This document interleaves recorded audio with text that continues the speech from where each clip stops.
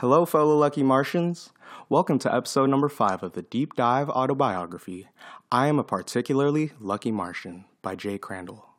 If you're like me and you love word games, you'll love Don't End a Word. Based on a deceptively simple 2-player word game I played in the car with my parents growing up, it is now available. During this time, my dad and I went down to the Smithsonian for a lecture on analog synthesizers, with a panel consisting of Bob Moog, Ray Kurzweil, and Keith Emerson. They talked about the development and usage of their instruments and finished with a jam session, with Moog and Kurzweil performing on Smithsonian-supplied namesake keyboards. This inspired me to get a virtual analog keyboard of my own, the AN1X. I admit, I actually owned a Tamagotchi in middle school, and despite even bringing it into school with me, still taking very poor care of it. After purchasing a game called Creatures, in which you were the caretaker of these moving, eating, and talking creatures, I decided to do a science fair project studying the heredity of certain traits of the creatures, so I had to play the game for the purposes of science. Unfortunately, the trait that I chose to follow was unconnected to heredity, but I was still able to play a lot of the game for science, and take the project to our county fair, where I won a modest cash prize. The next year, my science fair project was called Ecosystem Simulation Applying Evolutionary Computing to Increase Population Stability, and it was a doozy. I created a program that ran a bunch of world simulations, complete with animals, plants, and a whole host of other variables governing them. It would see which one lasted the longest, and then would create a new set of 10 worlds from this data.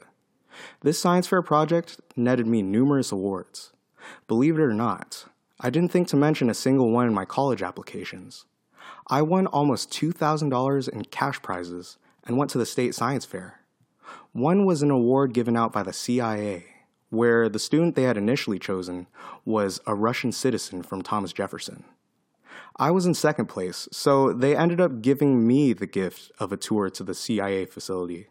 I can legitimately call myself an award-winning scientist, and was sold on computer science. These science fairs provided a pretty good return on investment, so the following year, I went all out on water quality analysis, comparing numerous aspects of water quality in 2 sites in my local creek. I can't remember which one ended up being cleaner.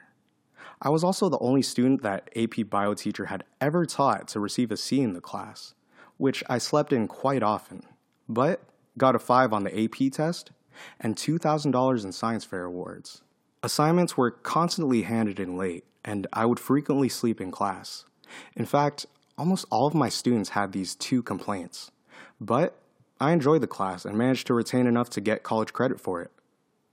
I found a small baby bird on the ground and decided to rescue it, constructing an insulated shoebox nest, and looked up how to take care of a baby bird. Turns out you have to feed them quite frequently, starting early in the morning, but I was up for it. The bird, which I dubbed Bird, would get a meal of soaked dog kibble every few hours from sunup to sundown, with my father handling the early feedings. Incredibly, we were able to do this, and a few weeks later, after it had fledged, gave it free rein outdoors. I introduced her to my friends, and she even wanted to perch on our neighbor's shoulder as he mowed his backyard. At the end of senior year, before we all headed out to college, my friends and I all amassed for a group photo in our backyard. That January of 2004, we decided to throw a party at my now empty house where I had been squatting, unwilling to leave. I invited my small circle of friends and their significant others. The party was a glorious send-off, and I'm so glad I was constantly snapping pictures to capture the moment. One of the reasons would present itself during a class I took called Comic Books as Literature, which had us do a very deep analysis of a number of comics. For one assignment, I did an analysis of duality in The Watchmen, and decided to try turning my photos of the party into a comic, applying a stark black and white treatment to my photos, and thus the comic titled January was born. I then went to UMBC, and my first year was very fun, which I look back on fondly. Someone decided to host a pirate-themed party, and I decided to perpetuate the eternal conflict that is ninjas versus pirates, and go as a ninja. There were many nights spent hanging out together, and there was a strong sense of community on our dorm floor. Many a late night was spent grinding away at last-minute coding assignments, with many late-night snack runs with a hallmate to the Spot, the college's all-hour snack depot. I unfortunately chose not to take Ritalin anymore, as I felt it was impeding my ability to socialize, making me feel awkward and socially inhibited when it was in effect. I think I was just feeling a normal person's impulse control. This caused me to revert to my standard habits of procrastination. My first year at college was at University of Maryland, Baltimore County, or United Military Baseball College, if you asked me back then. I received a gift certificate to LL Bean from my uncle Randy, who worked there, and used it to buy a medium-weight windbreaker type jacket, something I am proud and surprised that I can say I still have, and still wear on a regular basis. At the orientation, I met and befriended Mitch and Rowan, both of whom were in my orientation group and lived nearby. Rowan would come by frequently to hang out, joining the crowd around my computer to play Battlefield 2, a computer that had a computer gnome I had fashioned out of clay perched on its monitor. Also pictured, a big fat roll of bacon stickers I found in the dining hall. I was majoring in computer science and found myself in a 3-person dorm room. These stickers adorned our hall room front doors in the first and second years. My dorm mates were a lanky, kind guy named Ethan, whose dad was a native Finn, and a short, Abercrombie handsome, devout born-again. Ethan and I would become good friends, and I still remember the hall name, Susquehanna 3 South. I would come to meet another good friend in my hall that year, Cheek, who let his hair grow out over the semester, but still liked posing with objects. His real name was Mark, but Cheek was a shortening of his last name, and it stuck. He and I shared a love of electronic music and would recommend titles to check out. We even did a collaboration over AOL Instant Messenger voice chat. He has continued producing electronic music. You've been listening to episode number 5 of Jay Crandall's Deep Dive Autobiography, I Am a Particularly Lucky Martian. A while ago, I decided to turn a collection of t-shirt design ideas which innocently and covertly depict vulgar phrases into t-shirts. Things like a man with a giant wooden golf club, a deer with a massive rack of horns, etc. To get one and snicker about it in the lunchroom, visit tinyurl.com/secretly. Check out tinyurl.com/hidden animal sentences to see a list of hidden animal sentences I made with my mom in elementary school illustrated, with the animal from that sentence hidden in the picture.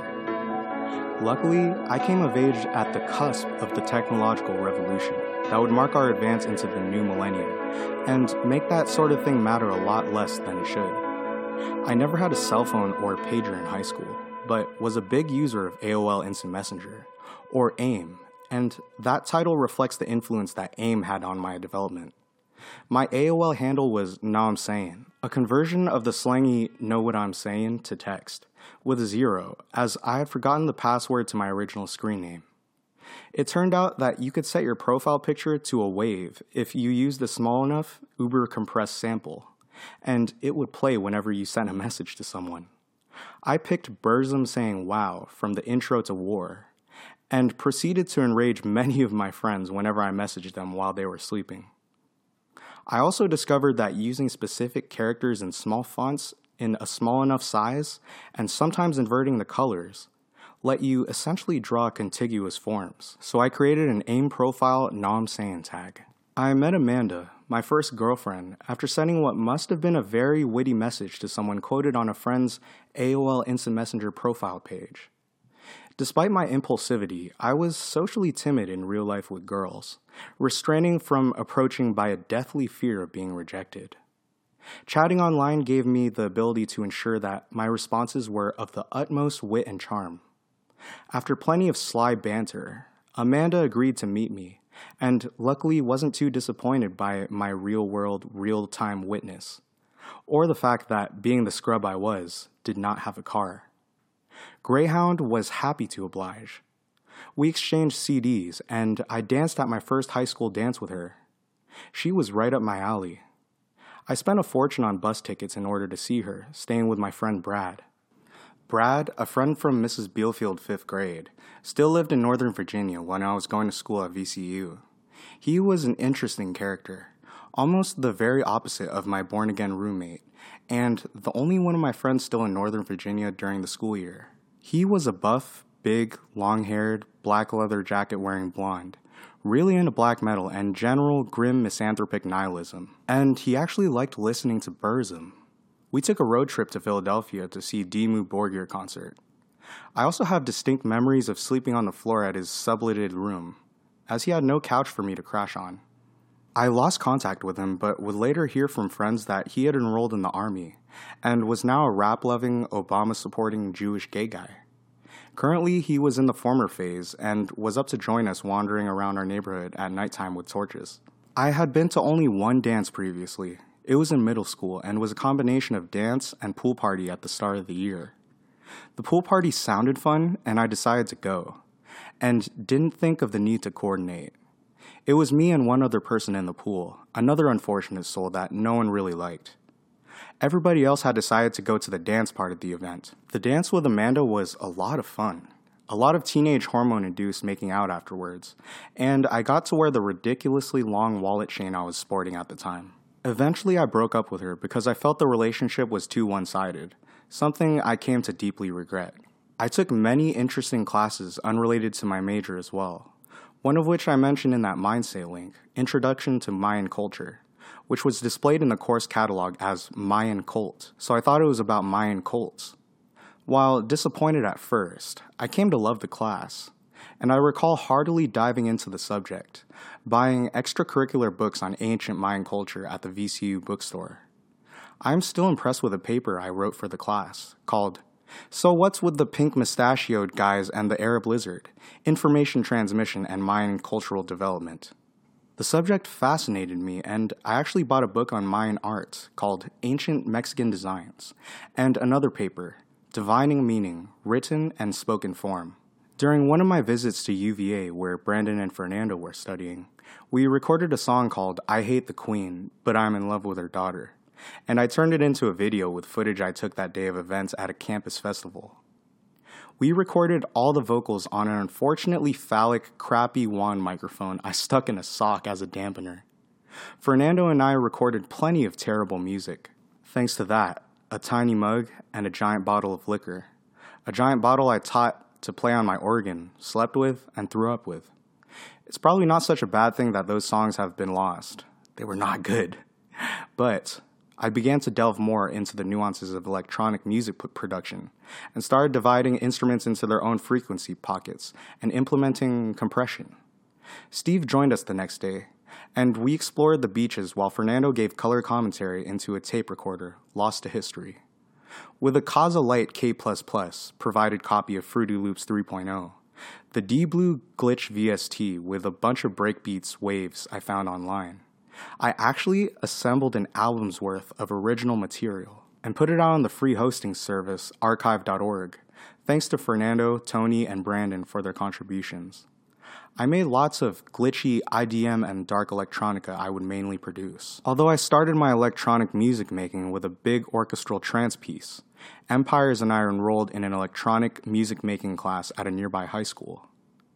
I had to take a bus to another school to get to it, but I introduced to them Fruity Loops, now FL Studio, can't imagine why the name changed, and made tracks like Future, Capsule 5, Wings of Dust, and Eye of God. While at the class, a girl there thought I was cute enough to ask me for my number.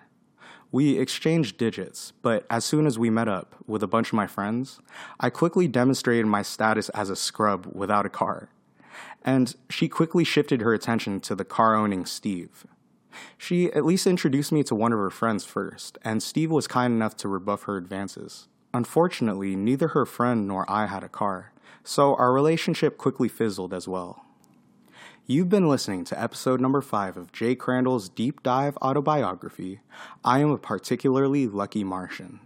To see the Google Docs version of this with the extra bits that didn't quite work in podcast form, visit bit.ly/LuckyMartian5 and check out Don't End a Word on the Apple App Store if you're like me and love word games.